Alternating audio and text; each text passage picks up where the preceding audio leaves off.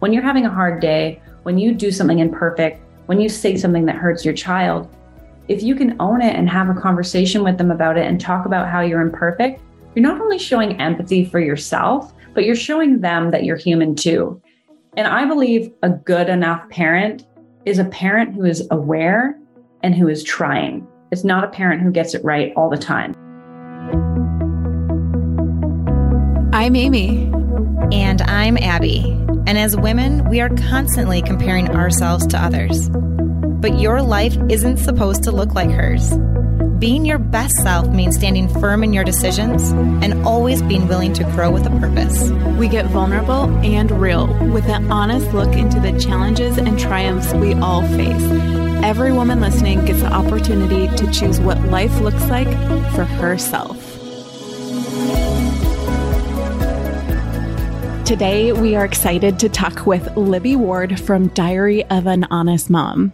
I was telling Libby right before this interview, I cannot tell you how many of you reached out and said to have her on the podcast, so now she is here. Libby is a digital creator, speaker, and mental health advocate with a deep commitment to breaking the cycles of trauma. She is known for talking about hard things through storytelling with humor and a lot of vulnerability. And every week, her content reaches millions of women around the world. Libby has built a large and engaged community by sharing her own experience in motherhood, and her mission is to help other women realize that they are good moms just as they are. So, Libby, could you tell our audience how you got started with storytelling and why your mission is so important to you? Yes. Thank you so much for having me. I'm so excited for this conversation today. I started on TikTok in 2020, making hilarious videos about motherhood and how hard it is and motherhood imperfection. And that morphed into realizing that number one was I not alone. Number two, I wanted to let other moms they weren't alone.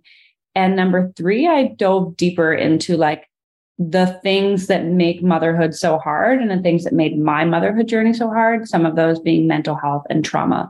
So I really interlace a lot of topics around motherhood, whether it's overstimulation to mom rage, to mental health, to trauma, to issues with our partners, all the different things that make motherhood so hard that nobody really wants to talk about. And I do that on Instagram and TikTok and a blog, and I do public speaking. I'm kind of everywhere. But I really like to do it in a way that's relatable and funny because it's just too much when we're serious all of the time.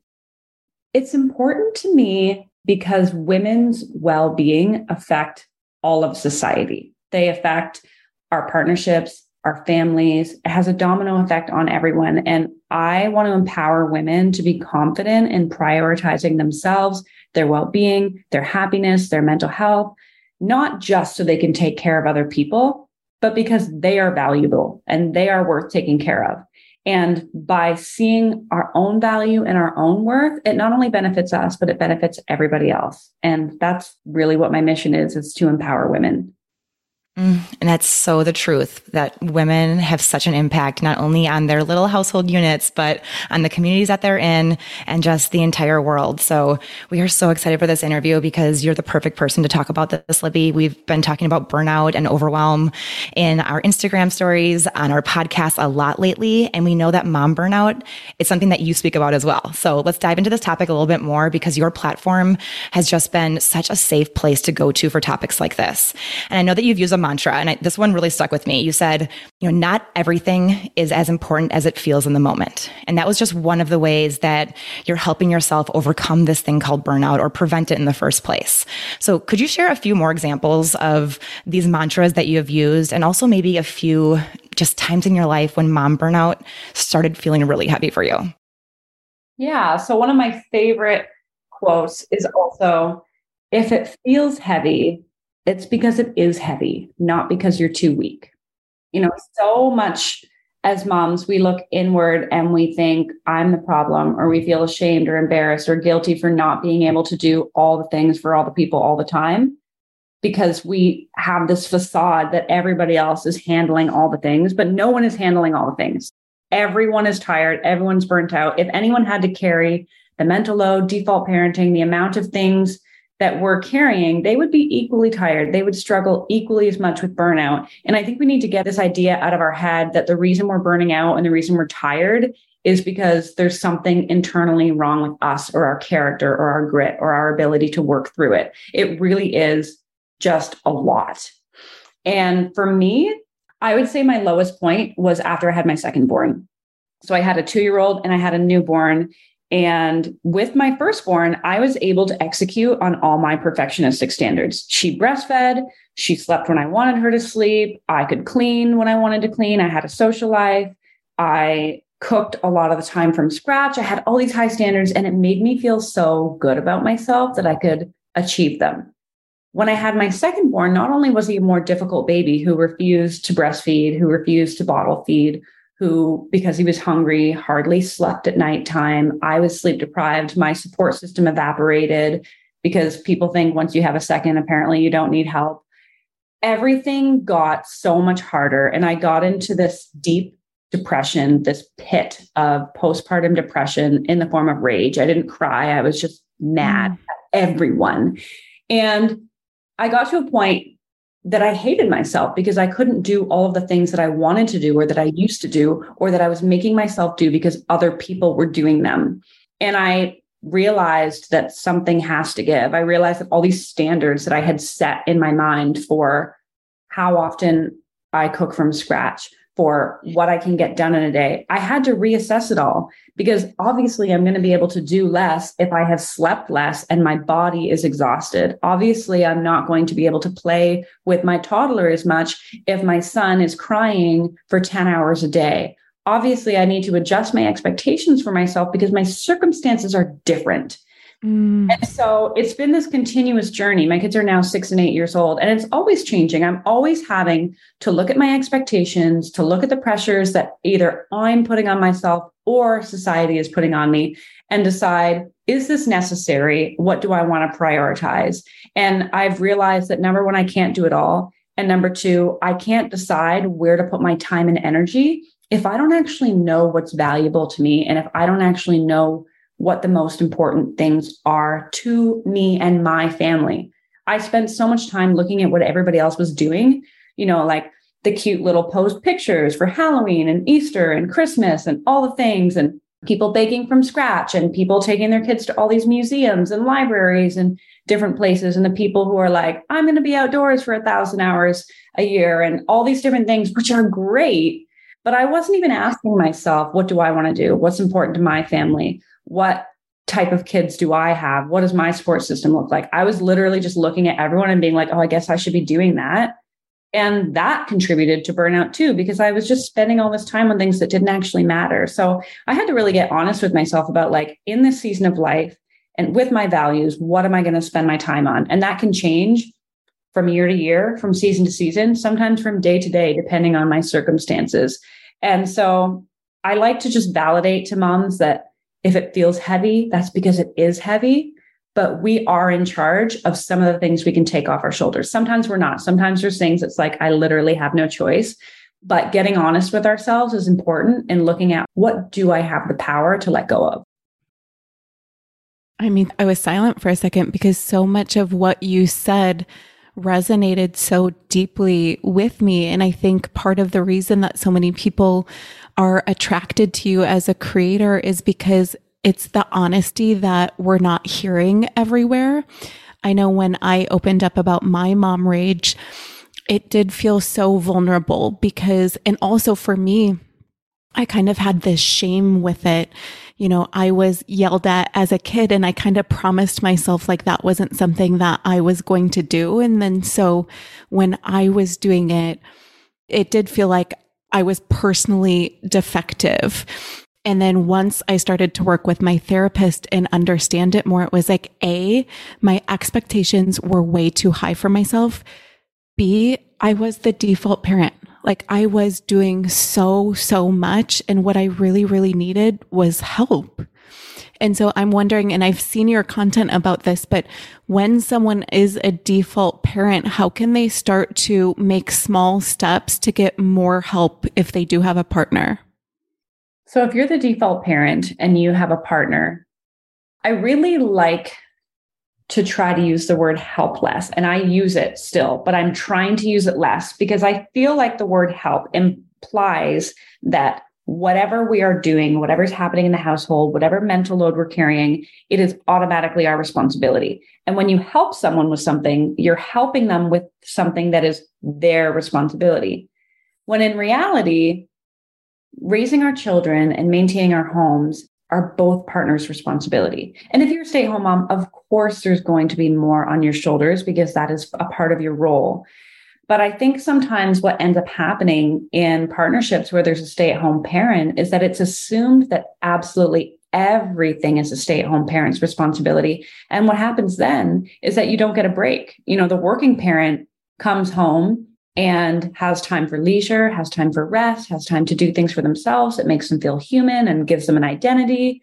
And yes, they're working hard, but the things that have been scientifically proven to benefit our well-being, like rest and leisure and play, they're still there. Whereas for stay-at-home parents, or even for parents who aren't stay-at-home, who are still the default parent, still carrying the mental load for everything, they're not getting breaks. They're not getting time for rest, for leisure, to have a sense of identity, to have a sense of creativity, to feel like they've actually gotten something done in a day. And that is so detrimental to our well-being as women, and therefore detrimental to our partnerships and, our kids and things like that. So I think I would start with having a hard conversation, with your partner and really sort of bringing these topics up and talking about the importance of you having time to do those things, the importance of you having a break, and really looking for ways for them to take the responsibility for some things that they're able to off of your shoulders so that it gives you the opportunity to get a break, to rest, to play, to socialize, things like that.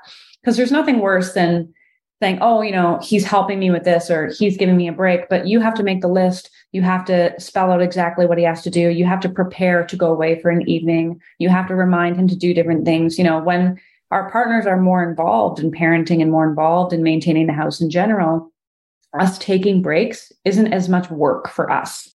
I think we've all experienced it. When you're going and you're getting a break, it's more work just preparing for that break, and it's almost not worth it. Whereas if, we can get our partners, and our partners are now taking more responsibility for parenting and the household in general, they're going to know what the routines are more. They're going to feel a sense of responsibility for, what's in the fridge. Do we have milk?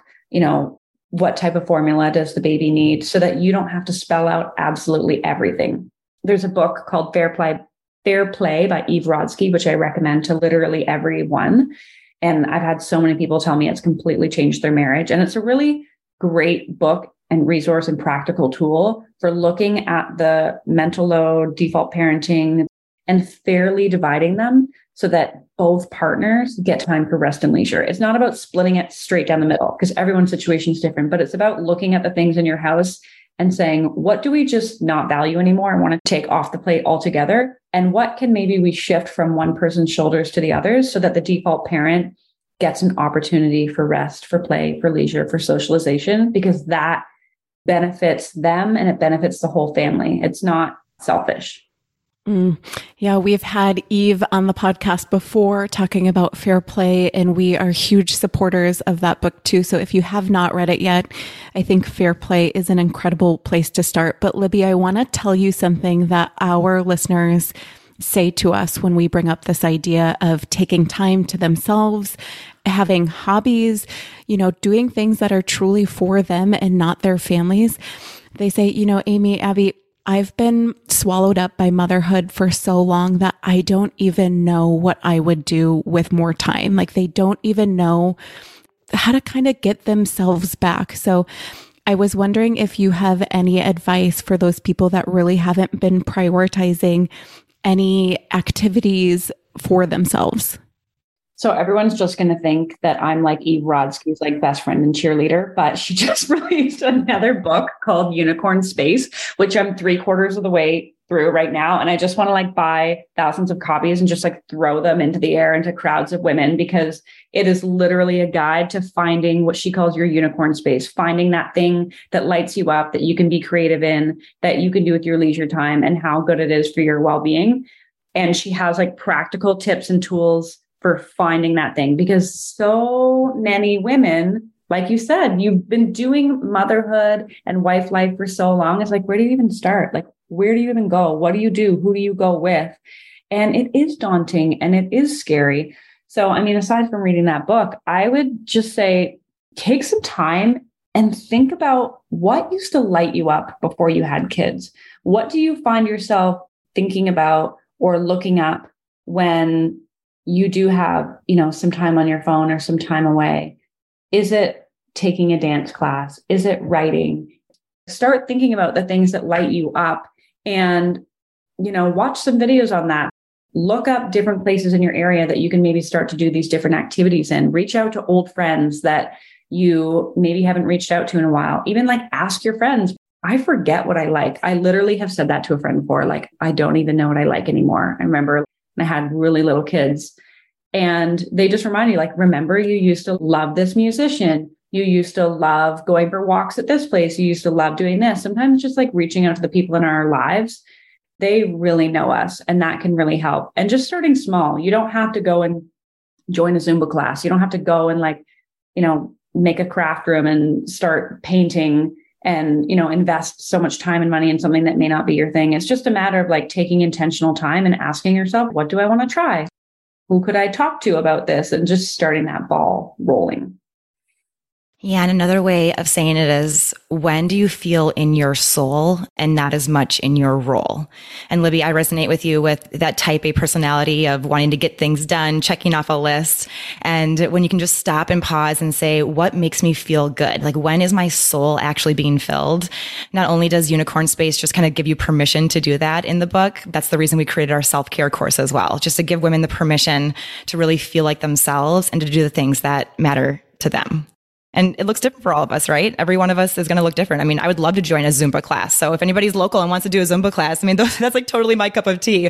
But for other people, it might be just starting with, reading that book that you bought for your birthday 3 months ago that's been sitting on your bedside table, starting small, just starting somewhere.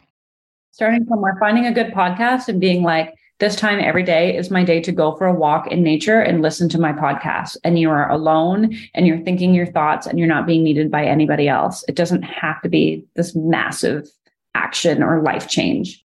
Well, we have some good podcast recommendations if you ever need one, right? Let's take a quick break from our podcast sponsor, Rothy's. It is officially fall, so the cozy sweaters and the fall lattes are coming out. And you know who makes it really easy to switch wardrobes? Rothy's. They have so many colors and styles you can wear from season to season without going out of style and without getting worn out, because they are made to last. So we know that Rothy's is known for the point and the flat, but did you know that they're also known for their ultra comfortable sneakers? They have the Luxe Slip and the laid back lace up. And these two shoes, right from the start, you're going to feel extraordinary comfort with every single step, and also know that they're built to last. As a heads up, the Rothy's original slip-on sneaker won the best slip-on sneaker from Self Magazine in 2022. So you know it's a good one.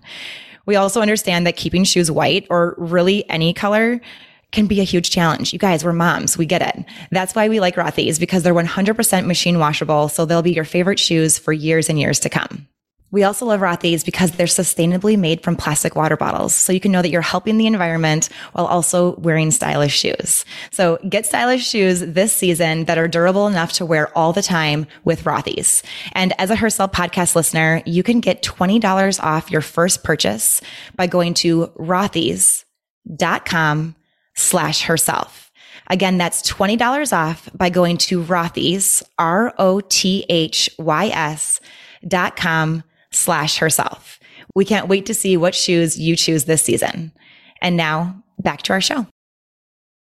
So let's switch gears here a little bit, because we know that you've done some collaborations with Larissa Galeras, who has also been on our podcast. She's from Steady Parents, and she focuses on overstimulation and motherhood. And you guys, connected on this piece of it. And what I loved about this piece is that you really brought in how parental overstimulation led to guilt in your own life.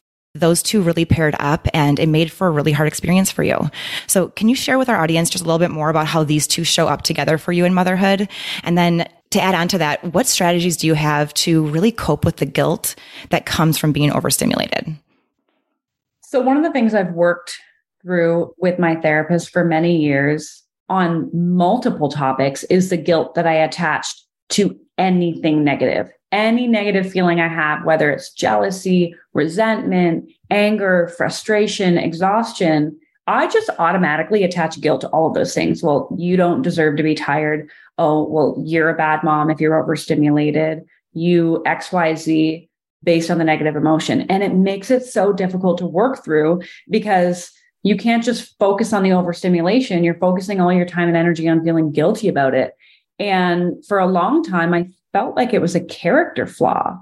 I felt awful that the sound of my kids giggling would send me into an internal rage.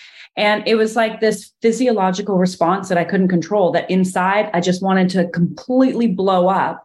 And my kids weren't doing anything wrong. They weren't being mean. They weren't being hurtful. They weren't even screaming. Like it could be the sound of their laugh that made me just rage inside. Or like I'm cooking dinner and they're playing. I'm thinking about like a million different things that I need to do because there's that like silent overstimulation of like the mental load. And then my husband comes home from work and he wants to talk to me about something. And I'm like, I am completing so many mental tasks right now while I'm cooking and the kids are talking. I can't hear what you're saying. And then I would feel guilty that I can't even talk to my husband. And so to combat that guilt, I really had to, number one, begin to understand what overstimulation is and validate that it is overstimulation. It's not just that I'm a bad person or that I'm weak or that I don't care enough. It's that there are so many things happening that my physiological response is there. It's not something that I can control. It is just there. And when I started to understand that it was a natural response to the amount of stimulus that was coming into my aura, my body, my whatever, once I finally understood it, that in and of itself lessened some guilt because it was like, oh, number one, it's not just me.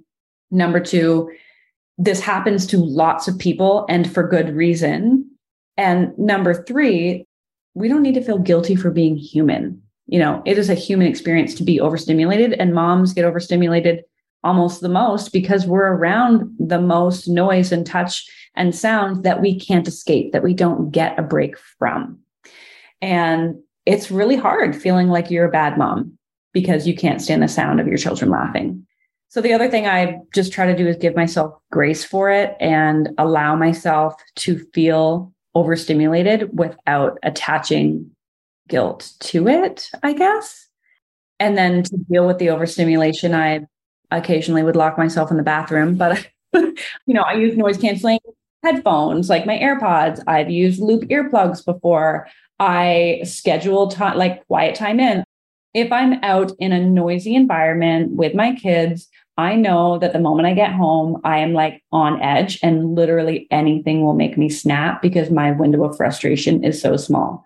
So I literally plan it into our day that when we get home, I have quiet time in my bedroom. I mean, it's easier now because they're older and we can put the TV on or my partner's, around. It was harder when they were younger, but it's this whole thing of like scheduling time into your day when you know it's going to be overstimulating or your fuse is going to be short so that you can recharge and you're not just trying to push through it. Because, when we allow the guilt, it makes us feel like we just need to try harder and then we push through it and then we end up snapping more. But if we acknowledge it and see it and plan for it, that can help us to lessen the impact as well. Yeah, exactly what you said. It's like realizing that we are not alone in these feelings because we can do a really good job of convincing ourselves, I'm the only mom that snaps at her children sometimes. But then B, also understanding, even if you acknowledge it, even if you have the tools, even if you have the break planned, none of us are going to get it perfect. So at the end of the day, perfection cannot be the goal of motherhood because those two things cannot coexist together. Absolutely. And I think, like you said, where you made it a goal to never yell at your children because you were yelled at as a kid, I was the same. And I think a lot of us were the same, where we have these ideals and these values and these notions of what we're going to be like as a mother and what that's going to look like and what it's going to feel like. And then when it turns out to be completely different and when it turns out to be significantly harder than we ever expected, it's really hard to then navigate it. And it's about taking the time to intentionally look at what motherhood actually is and not what we expected it to be, and adjusting our expectations, not just about what happens in a day, but the standard we hold ourselves to. Because the higher standard we hold ourselves to, the harder it's going to be to reach. And then the worse we're going to feel about ourselves. So it's really important to set those realistic expectations and know that sometimes you are just going to snap at your kids. That doesn't mean you're a bad mom. It means that you're a human being. And the fact that you're aware of it and the fact that you are trying not to is a huge step. A quick break from our sponsor, BetterHelp. In this episode, we are talking a lot about the way that we were parented and how it can show up and impact your parenting. One thing that I really worked with my BetterHelp therapist on is my expectations for my parenting and how hard I was being on myself for not meeting those unrealistic expectations. Whether it was discussing something from my past or something that I was doing with my own kids, those therapy sessions I did for an entire year on the subject really, really helped me. So if you are in my shoes and that is something that you want to work with, know that there is a BetterHelp trained counselor that is ready to help you. We love that they match you with someone within 24 hours. You can go to betterhelp.com/herself for 10% off your first month. There's over 2 million people using and benefiting from their services. So again, that's betterhelp.com/herself for 10% off your first month. And now we're going to get back to the show. Yeah. And that leads us right into the next question, because this mindset that we hear of enjoy every moment in motherhood can really be so damaging and stressful to moms. I know that so many moms had a really strong reaction to the Jordan B. Peterson video that reminded us that we only have our kids for 4 years. They're only little for 4 years. And on your account, you had a different version of that reel, and you spoke to the reality of how this type of messaging can really impact parents. So I would love if you dove into this a little bit. Yeah. So, I mean, my kids are 6 and 8. So as a mom of kids who are 6 and 8, hearing that, first of all, is triggering because it makes me think, well, did I just ruin them then because I didn't enjoy every moment? And that's hard. And when I think back to when I had 2 kids under 4 years old and how completely exhausted and depleted and frustrated I was, and how I felt like I lacked hope and how difficult it was, I know that hearing a sound, a video, seeing a reel like that would have hurt me on such a deep level. Because of course we want to enjoy our kids. That's why we had them, right? Of course we delight in them and we love them and we want to enjoy the moments. We already feel bad that we can't enjoy certain moments. I remember times when I would be sitting on my back deck, the kids would be playing and my husband would be playing with them, and they'd all be having this like amazing time and this infectious laughter. And I just remember feeling complete apathy, that I couldn't feel it and that it didn't affect me and that I was so exhausted. And I remember desiring so much to have enough energy to go and play with them, and desiring so much to feel the joy that they were feeling, and already grieving that I couldn't have that experience with them because I was too tired or too depressed. And so to have somebody else, especially a man who probably doesn't carry the mental load and isn't the default parent and doesn't carry what a lot of women carry, then say, well, you only have them for 4 years, you better enjoy it. It's like, I am trying to enjoy them. And the fact that you're suggesting that I'm not hurts so deeply, because you can't enjoy every moment. The reality of life and motherhood is that there's moments that are just really not enjoyable. It doesn't mean you don't like being a mom. It doesn't mean you don't like your kids. It doesn't mean you don't like motherhood. It means that there's moments and seasons that are really unenjoyable. And when we can't validate that, it's really detrimental to women's and mothers' well-being, because you can't feel positive feelings if you don't feel the negative feelings. Brene Brown talks about this all the time, where it's like, if you limit and you numb those negative feelings and you can't admit, that motherhood is hard, or your day was hard, or that you're angry, or that you're sad, it also limits your ability to feel those positive emotions. So I think it's really important to acknowledge the difficulties of motherhood without guilt, because then it allows us to feel joy and happiness and enjoy the moments without guilt. And I'm just so tired of the messaging on social media and out in the world that we need to enjoy every moment, because it's like, we're trying.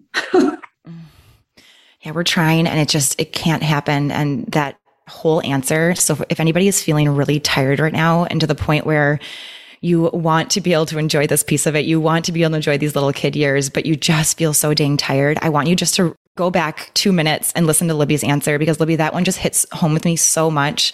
I've been in a season where I have just felt so exhausted. And even the scenario you brought up, you're watching your partner with your kids and you just want so badly to have the energy to go out there and be happy and enjoy the playtime with them, but you're sitting there so exhausted. Like, so much of our audience can resonate with that exact scenario. And it's hard. Like, all of this can be so hard. We have so many listeners that have really little kids and they are in it right now and they are trying so hard to enjoy these pieces of it.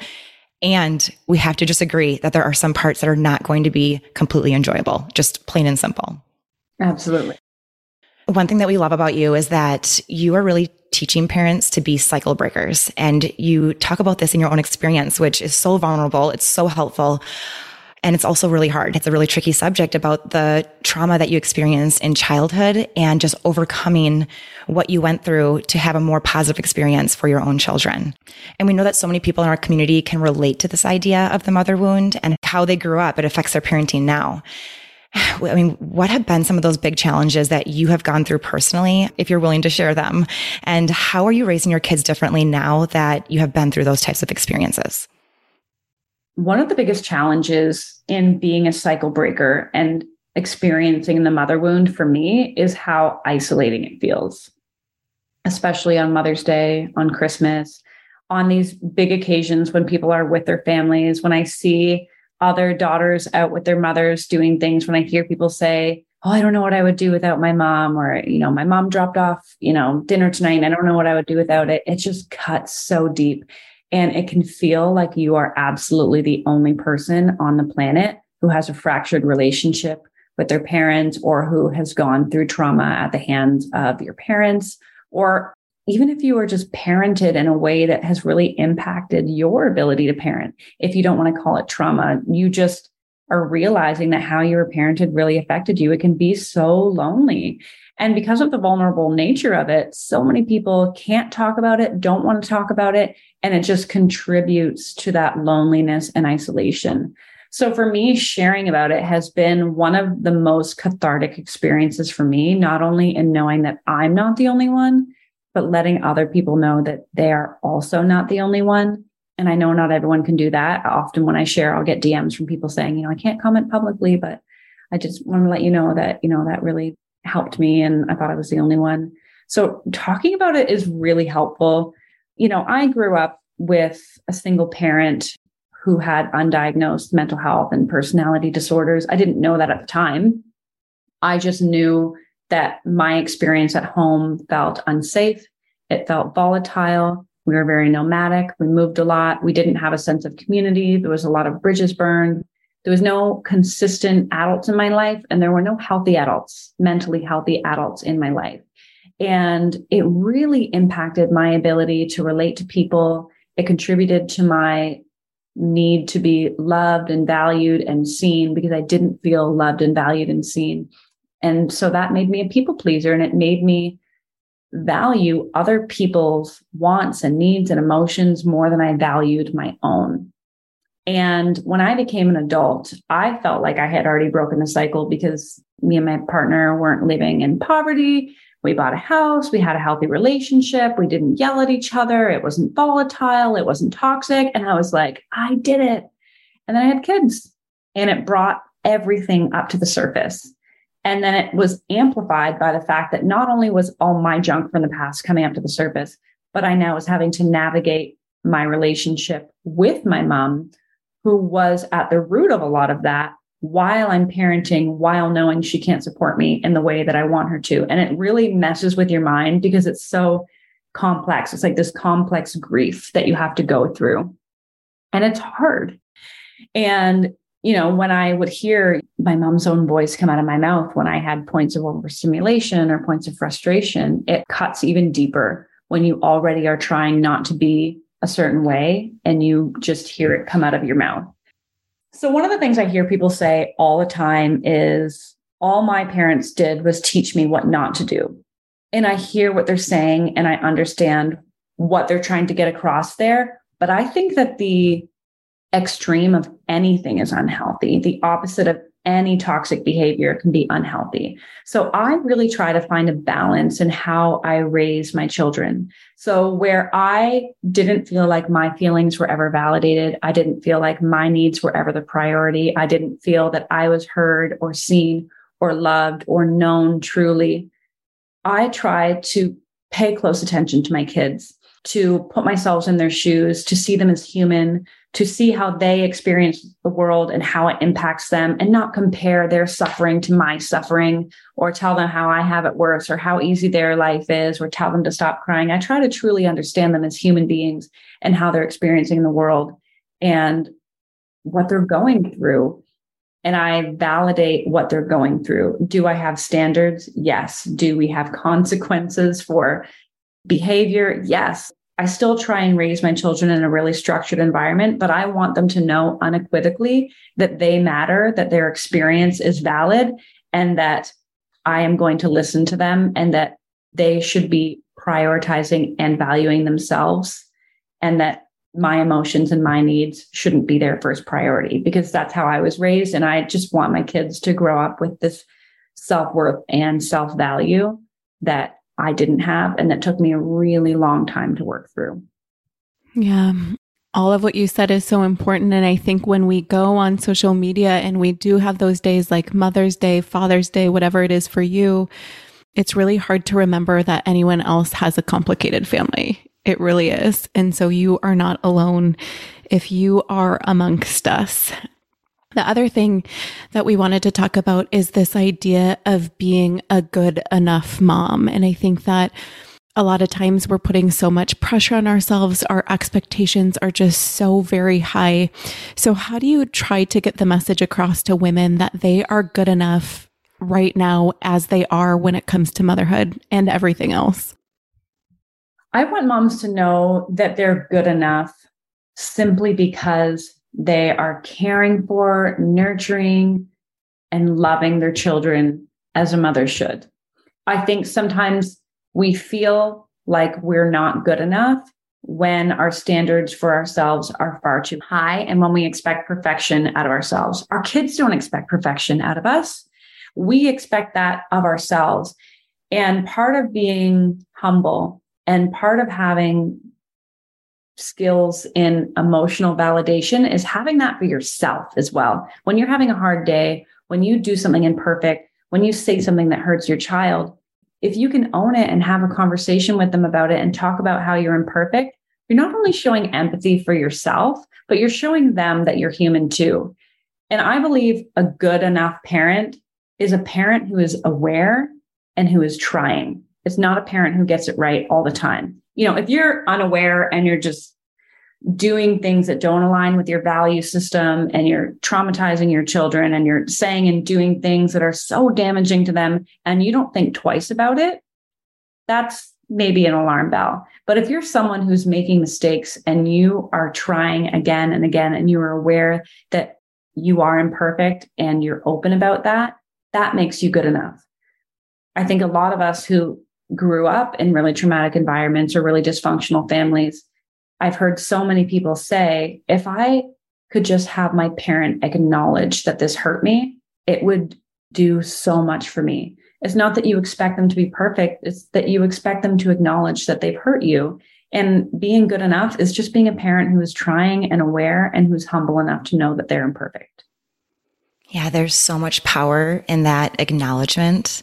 And just like you said, awareness is truly the first step to any kind of change. It's the first step to any kind of change. And if you have the power in your own life to see where you're making some mistakes, or even just places that you want to make small changes to have a better experience for you, for your children, for your family, that's good enough right there. And then the second piece of just trying, like I'm smiling with that answer because it just gives such a freeing feeling for people who are just so hard on themselves in motherhood and in life and are just constantly badgering themselves for making these mistakes. Like we're human. You guys, we're human. We're going to mess up sometimes, but can we repair? Absolutely. Can we become aware?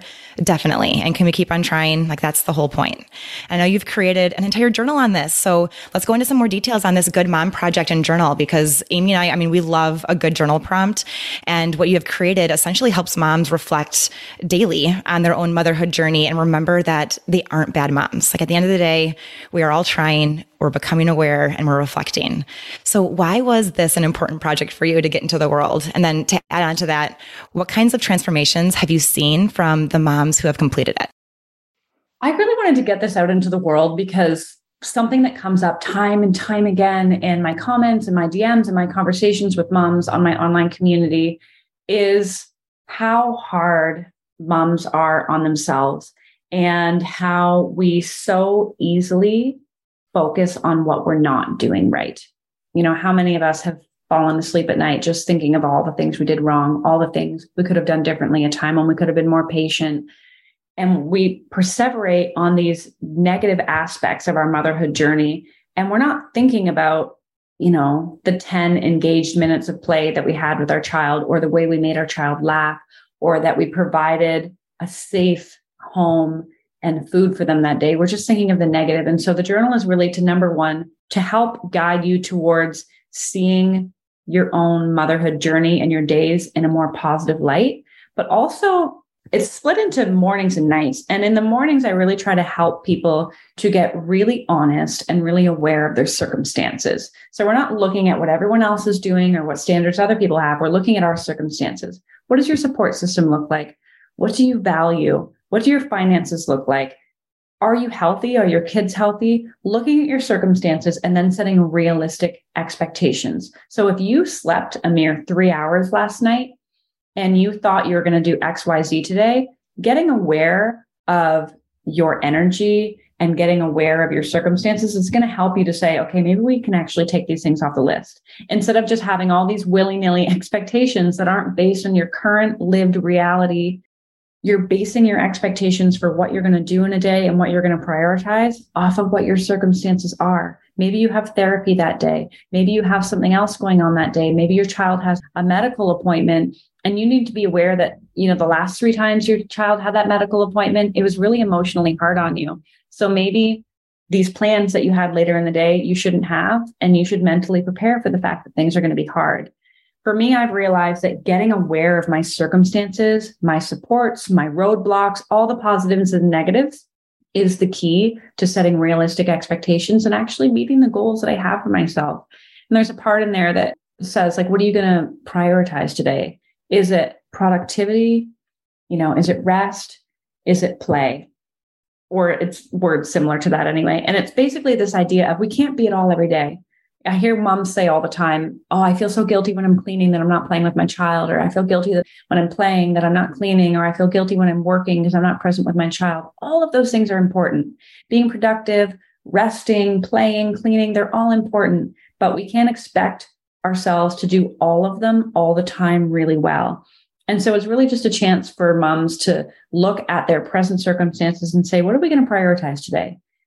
If we're prioritizing play, that means we're not going to feel guilty when we're not cleaning. If we're prioritizing cleaning, that means we're not going to feel guilty that we're not working. So it's really to combat guilt, to have self-compassion, and to have awareness so we can set realistic expectations and feel better about ourselves and see at the end of the day that we actually are good moms. And thank you for creating a resource like that, because it can be so helpful just to look at every day and figure out the priorities for that day. And the fact that it's broken out into morning and night just like further emphasizes the fact that we can't be everything all the time, and just to show grace on ourselves, but then also figure out what's important, because not everything can be important every single moment of the day.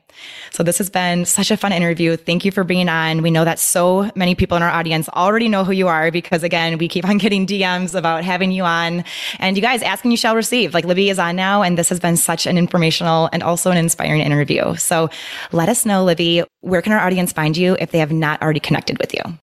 Yeah, you can find me on TikTok or Instagram at Diary of an Honest Mom, or on my website, diaryofanhonestmom.com.